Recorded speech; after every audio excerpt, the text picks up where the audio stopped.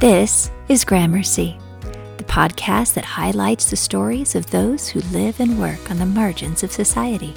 I'm your host, Corey Malott. Thank you for coming on this journey with me.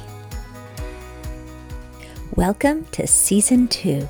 This season, the focus is on listening to the voices of our Black friends, neighbors, and strangers in order that we might better learn from their experiences of what it's like being Black in America.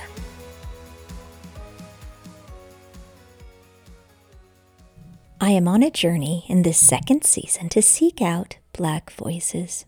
I did not have near enough of them speaking into my life until just a few years ago.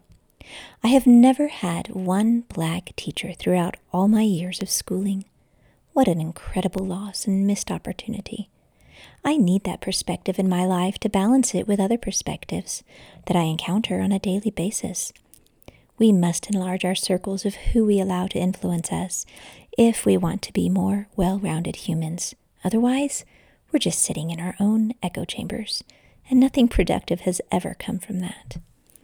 I know this season's title might be considered controversial in some circles, but let me share with you why I decided this as the topic for Season 2. I chose this because our times are rife with systemic racism that needs to be addressed. I chose this so that we can listen to and respect the stories of our Black friends and neighbors. And finally, I chose this because I want to learn from this historically marginalized group and see the world through their lens so that we can address these issues personally and collectively. Because sometimes dealing with the root of a problem involves hard, uncomfortable work. I've intentionally sought out Black voices through books and podcasts, as well as movies over the last couple of years in an effort to educate myself as I'm learning what it looks like to be a white ally. Some of the authors I've gleaned incredible wisdom from have been people such as Isabel Wilkerson, Jemar Tisby, Ibram X. Kendi, Howard Thurman, Michelle Obama, Maya Angelou, Trevor Noah, and James Baldwin, just to name a few. I'm positive you'll be hearing me quote powerful, inspiring, and necessary words from these acclaimed authors throughout the upcoming season. I know you've heard the phrase systemic racism quite a lot lately, but do you know what it really means? I wasn't 100% sure, so I checked it out. Sociologist Dr. Nikki Lisa Cole defines it as both a theoretical concept and a reality. As a theory, it is premised on the research-supported claim that the United States was founded as a racist society, that racism is thus embedded in all social institutions, structures, and social relations within our society.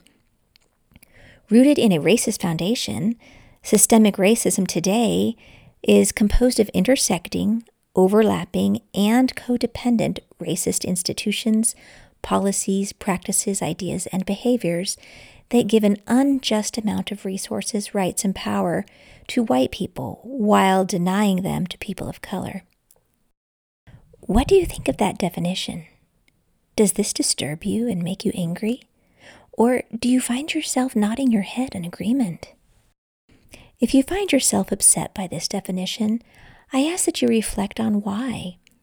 Is it because this just doesn't reconcile with your experience of being an American? If that's the case, psychologists encourage us to sit with that uncomfortableness for a while as we listen to views that oppose our own, such as the stories that you will hear this season from Black men and women. These stories are proof of the burden of racism that millions of Americans have had to live under just because their skin is Black. I have some excellent articles linked in the show notes if you're interested in diving deeper into some of these issues.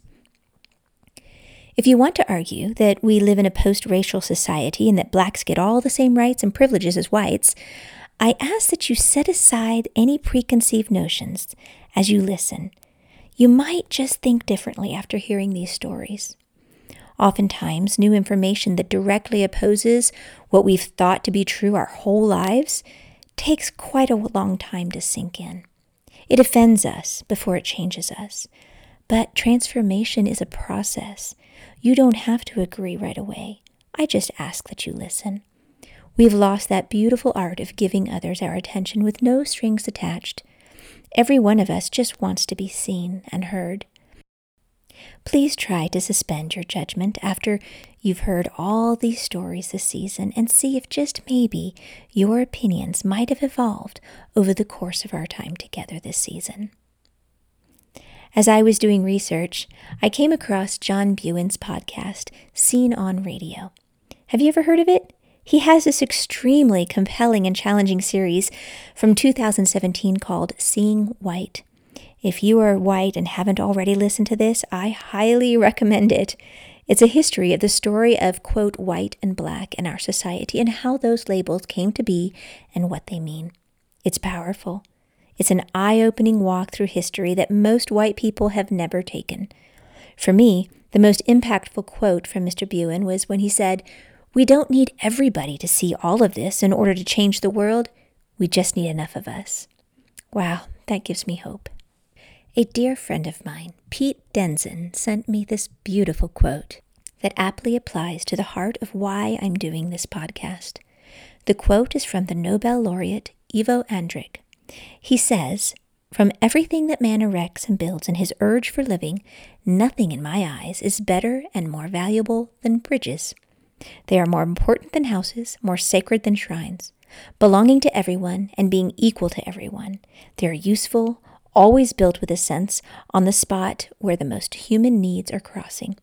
They are more durable than any other building, and they do not serve for anything secret or bad." I believe that this is the core message of Chadwick Boseman's character, King T'Challa, in The Black Panther, when he said, "In times of crisis, the wise build bridges, while the foolish build barriers." Let's be bridge builders together. Join me this season as I learn what that looks like, as I humbly admit my own unintentional racist actions, thoughts, and words, and grow into a better anti-racist and more compassionate human being.